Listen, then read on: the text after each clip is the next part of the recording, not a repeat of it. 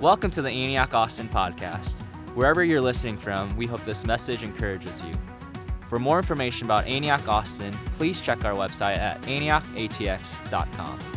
Now here's Pastor J.D. Griffin. Hi everybody, good morning. My name is J.D. If I have not had the pleasure of meeting you, I would love to meet you after the service. We're starting a new series of talks this morning. It's going to last for about 5 weeks. I'm super excited about it.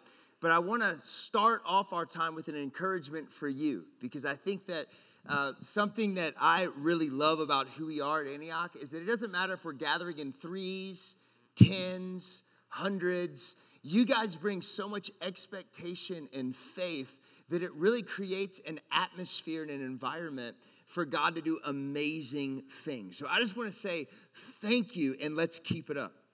And really this series is going to, in our hearts, strengthen that aspect of who we are as a people, because what we want to do over these next 5 weeks is really dive into some of the whys of what we believe.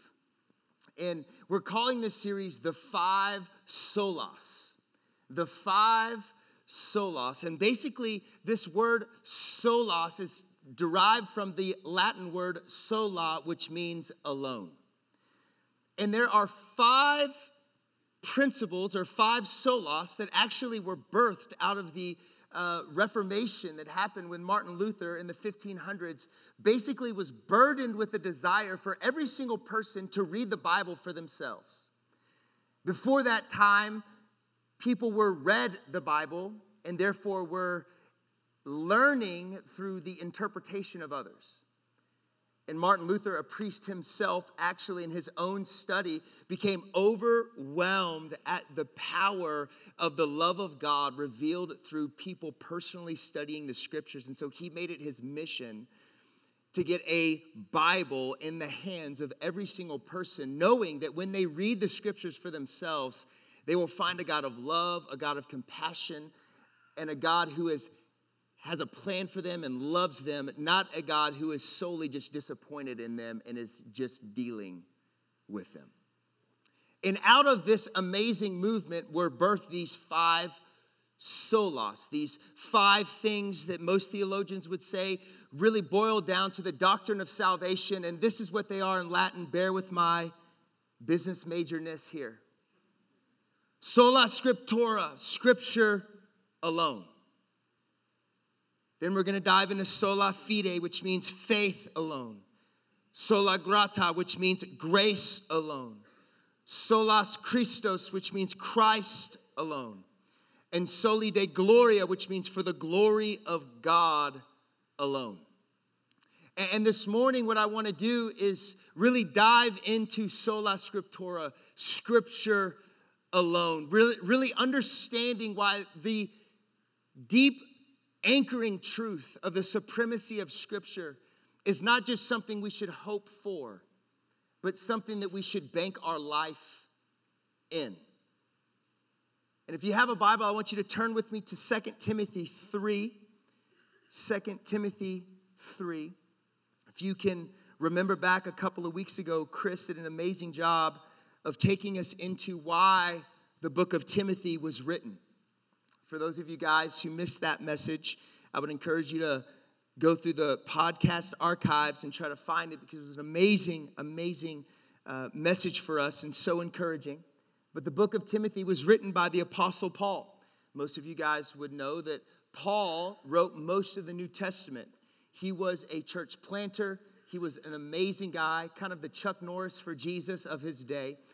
And he articulated amazing things throughout the New Testament, giving us revelation of who Jesus is and how it applies to our lives. And specifically, the book of Timothy was written to a young pastor pastoring a young church that was growing, that was moving forward. And these letters, 1st and 2nd Timothy, were written to give him direction, correction, and some warning as they were in the process of building this church. It says this in 1 Timothy 3. We're going to start in verse 10. You, however, know all about my teaching, my way of life, my purpose, faith, patience, love, endurance, persecutions, sufferings, what kind of things happened to me in Antioch. Just to say it's the city, not our church. The persecutions I endured, yet the Lord rescued me from all of them. In fact, everyone who wants to live a godly life in Christ Jesus will be persecuted. Everybody say amen. While evildoers and impostors will go from bad to worse, deceiving and being deceived. But as for you, continue in what you have learned and have become convinced of, because you know these from what you have learned, and how from infancy you have known the Holy Scriptures, which are able to make you wise for salvation through faith in Christ. All Scripture is God-breathed and is useful for teaching, rebuking, correcting, and training in righteousness, so that the servant of God may be thoroughly equipped for every good work.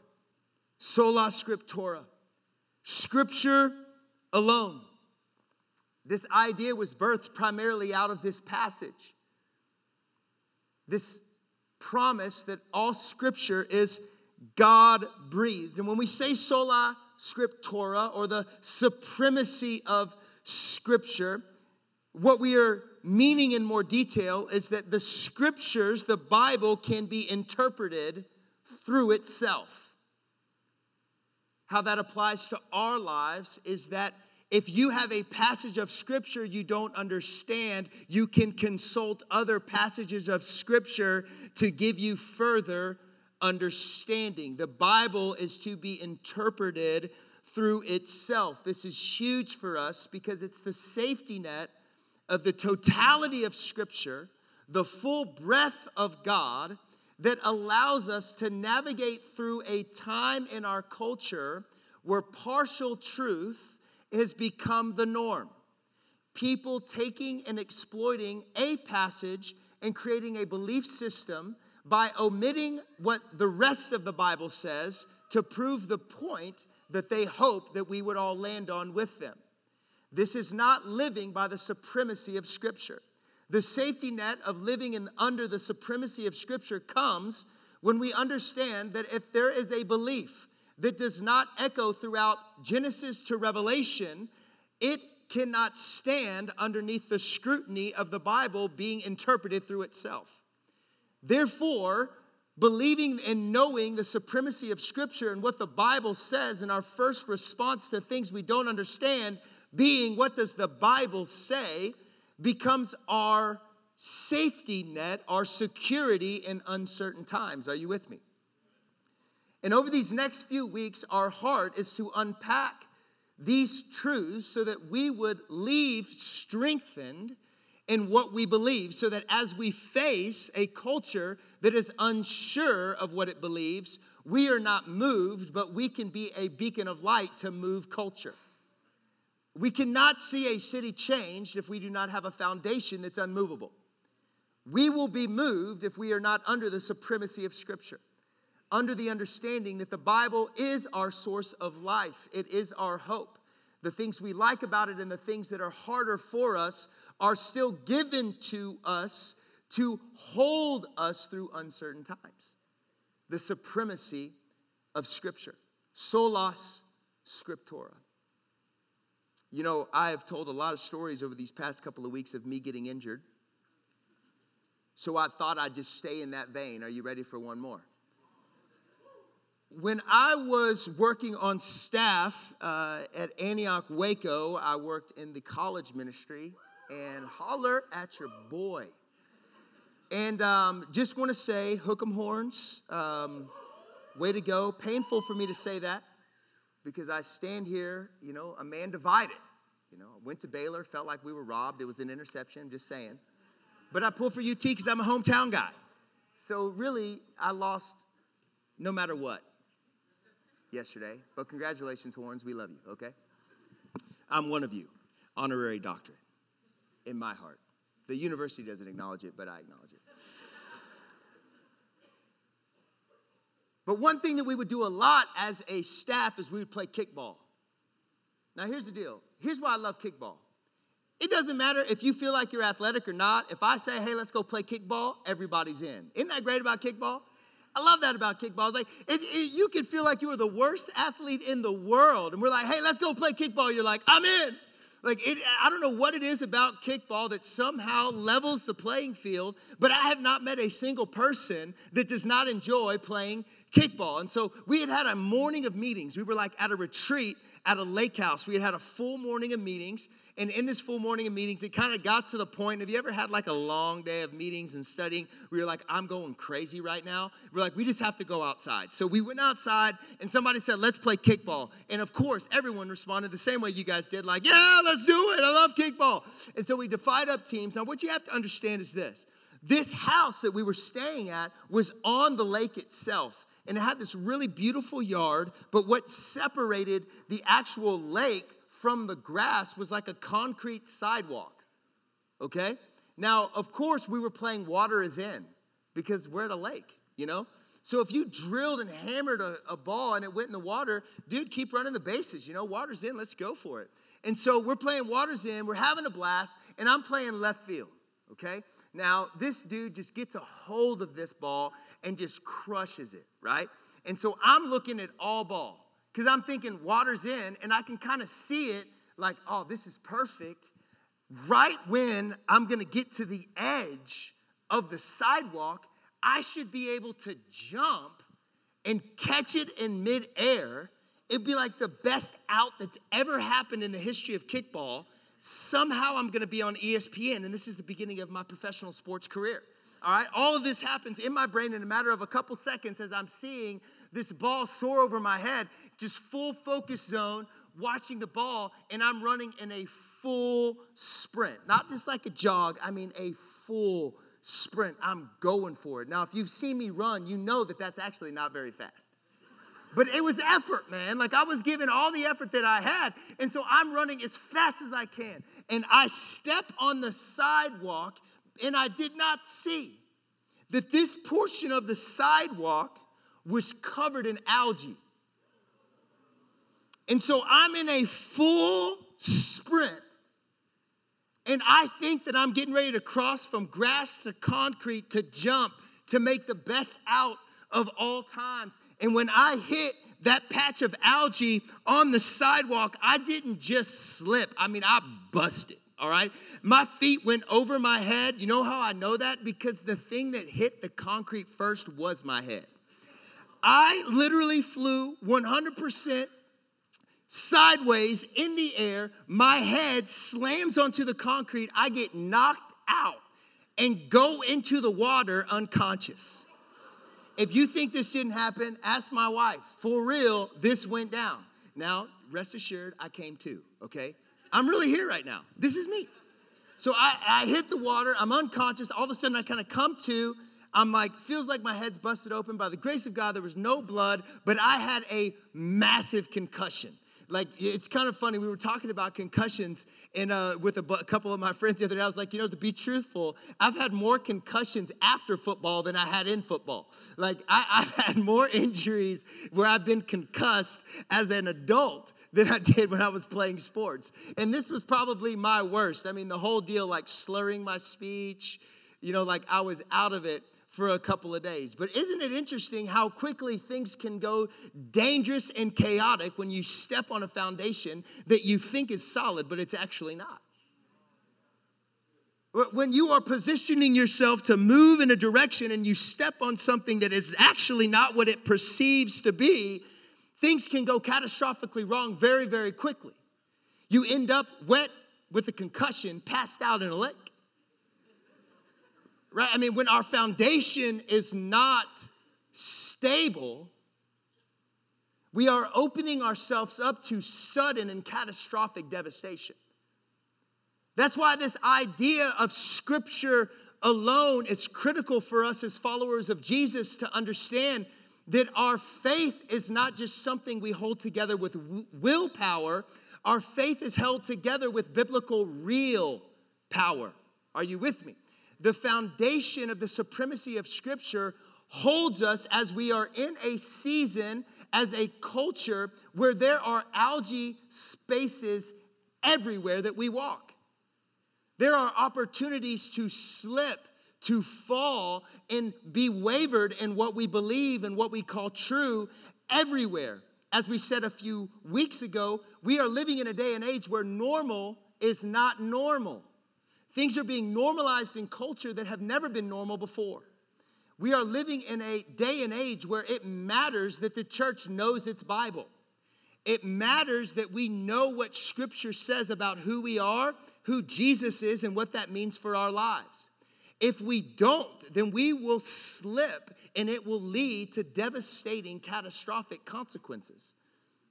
We have to have a stable foundation. Again, 2 Timothy 3:16, all Scripture is God-breathed and useful for teaching, rebuking, correcting, and training in righteousness, so that the servant of God may be thoroughly equipped for every good work. Did you hear that? Thoroughly equipped. Do you feel thoroughly equipped for everything you're in the middle of in life?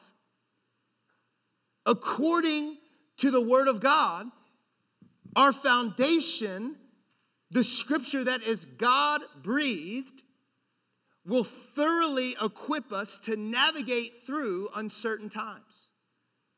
It will hold us. The supremacy of Scripture doesn't just stabilize us and give us a sense of hope.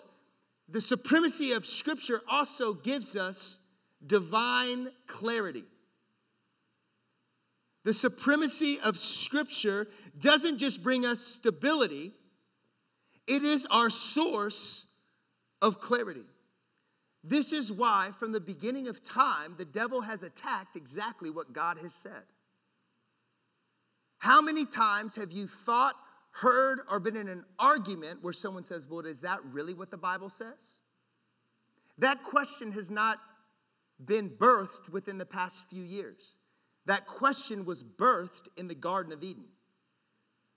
When the devil came to deceive Eve, he deceived her by questioning what God had said. Genesis 3:1, the devil speaking here to Eve in the garden, says, did God really say? Did God really say that you must not eat from any tree in the garden? This is why we have to know our Bibles, because listen, the beginning of all deception that leads to the destruction of sin is not being clear on what God has said. Can I say that again? The beginning of all deception that leads to the destruction of sin is not being clear on what God has said. But listen to me. Although the reality is that our lack of clarity on what the Bible says leaves us vulnerable to deception, the opposite is also true. Our conviction on the supremacy of Scripture makes us unmovable in temptation. There's some more amens that should come on the back end of that statement. Let me say it one more time, give you a second opportunity here. Although the reality is that our lack of clarity on the Bible leaves us vulnerable to deception, our conviction on the supremacy of Scripture makes us unmovable in temptation. Look, here's what is beautiful, is that God has actually given us a weapon to win every fight that you find yourself in. It's not inner strength, it's not willpower, it's not just simply self-discipline. It is using the weapon of the Word of God.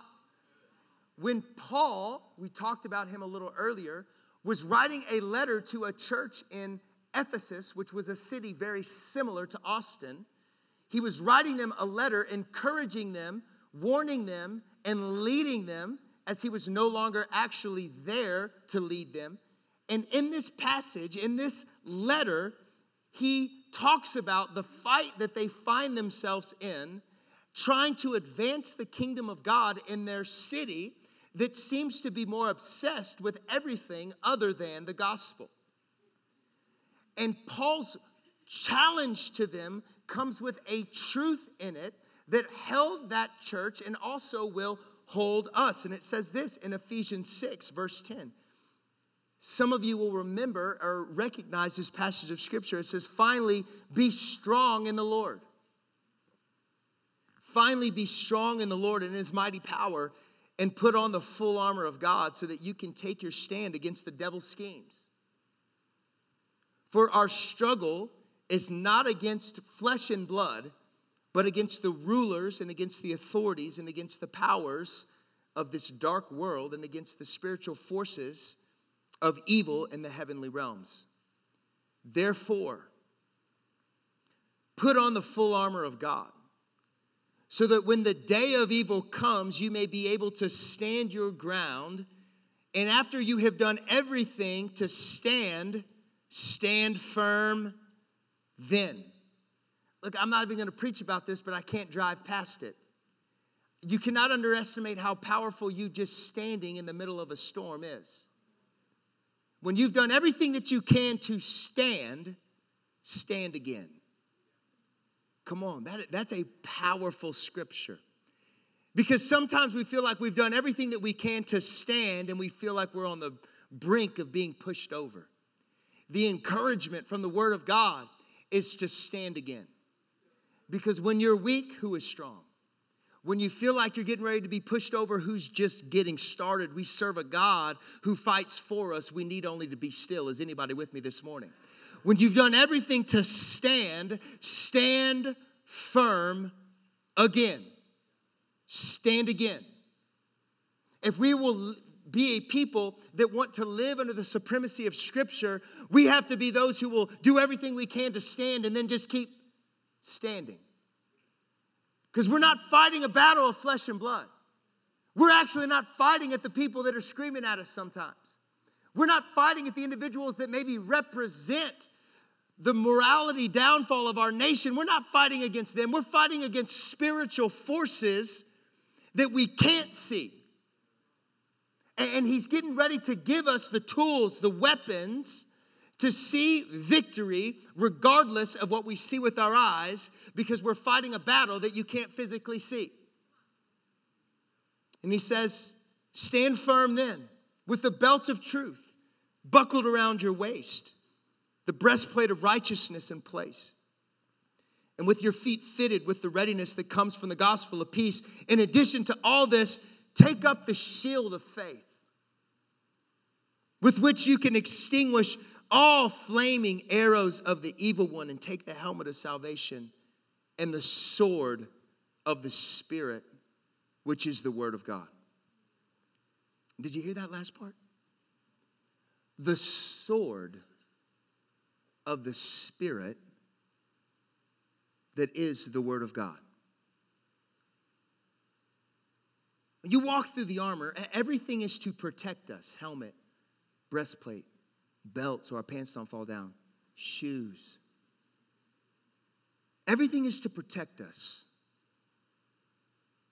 But the Word of God is a weapon for us. It's a sword. It's a sword. If you feel like you are fighting a fight that you don't know how to win, are you using the Bible in your fight?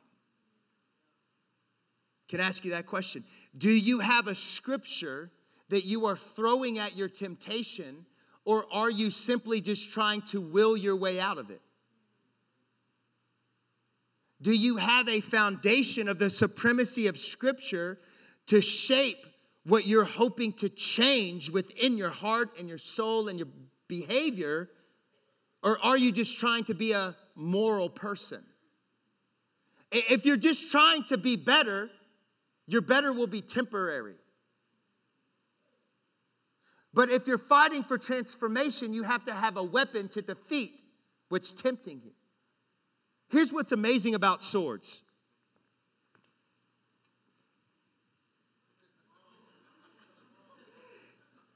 When you have a sword in your hand, the people that are in front of you automatically get nervous. You just walk into a room like this. You don't even have to do anything. Like, hey, what's going on? And everyone around you is going to go, whoa. Right? Swords are offensive in nature. I'm not even doing anything with it. I'm just holding it, and there is an offensive stance that I have just simply because I'm armed with a sword. Now I start swinging it around. You know what I mean? People are ducking already.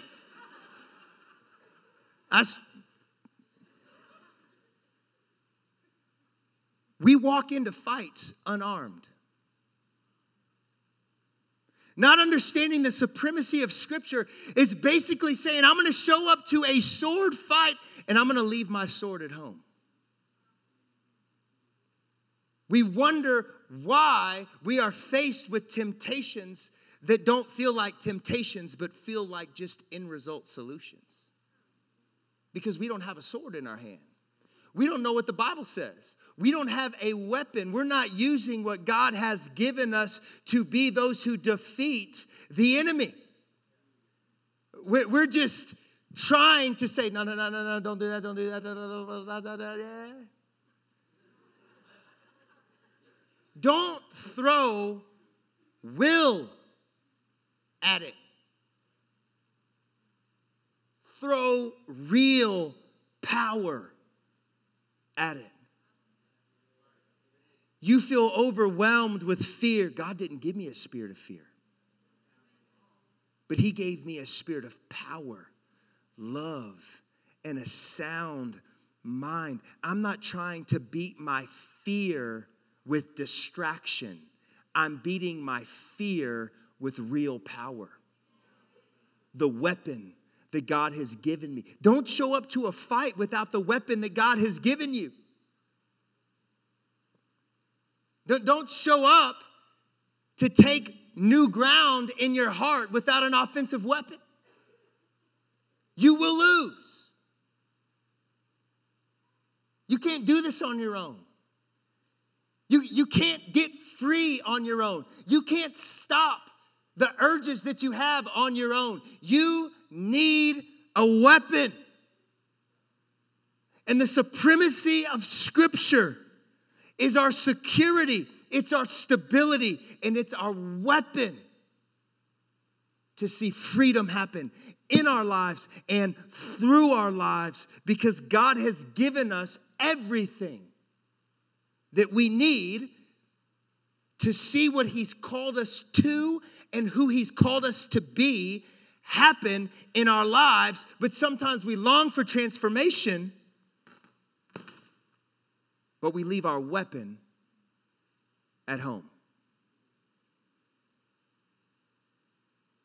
The beautiful thing about the supremacy of Scripture is that it is an offensive weapon for us. It is how we take ground. It is how we move forward. Our conviction of the supremacy of Scripture does make us unmovable in temptation because, and I'm going to quote Martin Luther here, the Bible is the cradle wherein Christ is laid. The Bible is the cradle in which Christ is laid. This book from Genesis to Revelation is a picture of Jesus. Our pursuit in understanding the Bible is a pursuit to find Jesus in the Bible. I love what Bill Johnson says. He says that Jesus is perfect theology. When we see Jesus, we will be able to do and move in and through things that we will have no business being in because He holds us. He brings freedom. He brings life. Nothing demonstrates this more clearly than the moment where Peter steps out on the water in the book of Matthew to meet Jesus as Jesus is walking to meet them on the other side. You guys know this story? Matthew 14, Jesus sends his disciples out before him. He stays back to pray. And he sends them out on this voyage on a boat to the place that they were going to head out next. And when the disciples were in the middle of the body of water, a storm kicked up and it was terrifying. They were scared. They were all awake. And then all of a sudden, they see what they think is a ghost walking on the water. And they all freak out. And then Jesus calls to them and says, don't be scared, it's me. And then Peter, I love Peter, arrogant, big mouth Peter, was like, if it's you, tell me to come out there with you. And Jesus says, come on. And so Peter, can you imagine this? Straddles the boat, places his foot on a substance that will not support him, and he stands. And then he gets his other foot out of the boat, and he begins to walk. And he is walking in an environment that should kill him. He's walking on a surface that is not stable. He's walking on a foundation that is actually not strong because he's looking at Jesus. Listen to me. We are in a day and age in our culture where we are walking on a foundation that is not strong. We are in environments that should swallow us up. But when we're looking at Jesus, what should consume us becomes a foundation for us. And as long as Peter was looking at Jesus, he was moving forward in an environment he had no business being in. He was winning a fight he had no business winning. But as soon as he took his eyes off Jesus, it says in verse 29, but when he saw the wind, he was afraid. And he began to sink and he cried out, God, save me.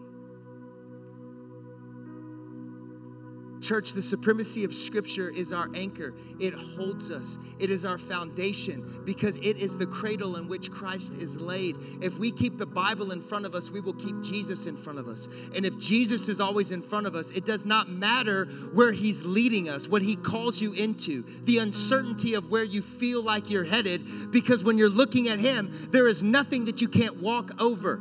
There's nothing that you cannot walk through. But as soon as we lose sight of the supremacy of Scripture, the cradle in which Jesus is laid, as soon as we lose sight of that, we will be subjected to the reality of what we are in the middle of. If we begin to look at the wind and the waves and the uncertainty and the fear of where we are, we will be swallowed up, crying out for help. Of course, Jesus is faithful to help us because he is good. And he will hold you through this battle of learning and wrestling with the reality of the supremacy of Scripture. Sola Scriptura. It's everything to us because it reveals Jesus to us. I love what John 1 says. In the beginning was the Word, and the Word was with God, and the Word was God, and he was with God in the beginning. Through him all things were made. Without him nothing had been made that was made. And in him was life, and that life was the light of all mankind. The light in the darkness, and the darkness has not overcome it. The supremacy of the Word of God in front of us will keep Jesus in front of us because he is everywhere in the Bible. In the book of Genesis, he is the creator and the promised redeemer.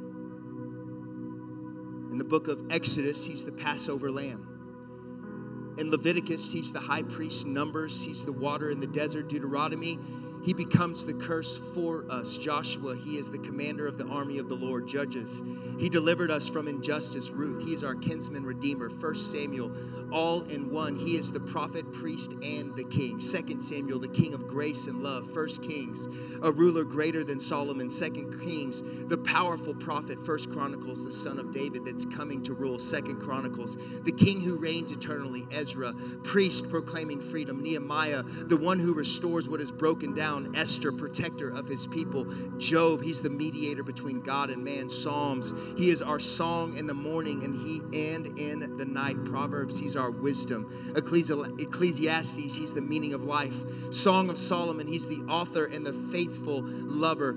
Isaiah, suffering servant. Jeremiah, the weeping Messiah. Lamentations, he assumes God's wrath for us. Ezekiel, he is the Son of Man. Daniel, the stranger in the fire with us. Hosea, faithful husband when we try to run away. Joel, he is sending his spirit to his people. Amos, he delivers justice to the oppressed. Obadiah, judge of those who do evil. Jonah, the greatest missionary. Micah, he cast our sin into the sea to forget. Nehemiah, proclaiming future world peace we cannot even imagine. Habakkuk, crushes injustice. Zephaniah, the warrior who saves. Haggai, restores our worship. Zechariah, the prophesied Messiah, pierced for us. Malachi, son of righteousness who brings healing. Matthew, the Messiah who is king. Mark, he is the Messiah who is a servant. Luke, the Messiah who is a deliverer. John, the Messiah who is God in the flesh. Acts, the Spirit who dwells in his people. Romans,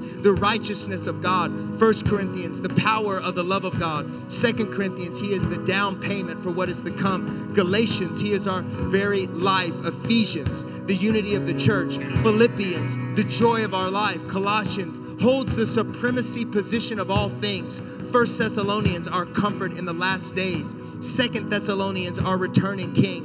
1 Timothy, savior of the worst sinners. 2 Timothy, leader of the leaders. Titus, foundations of truth.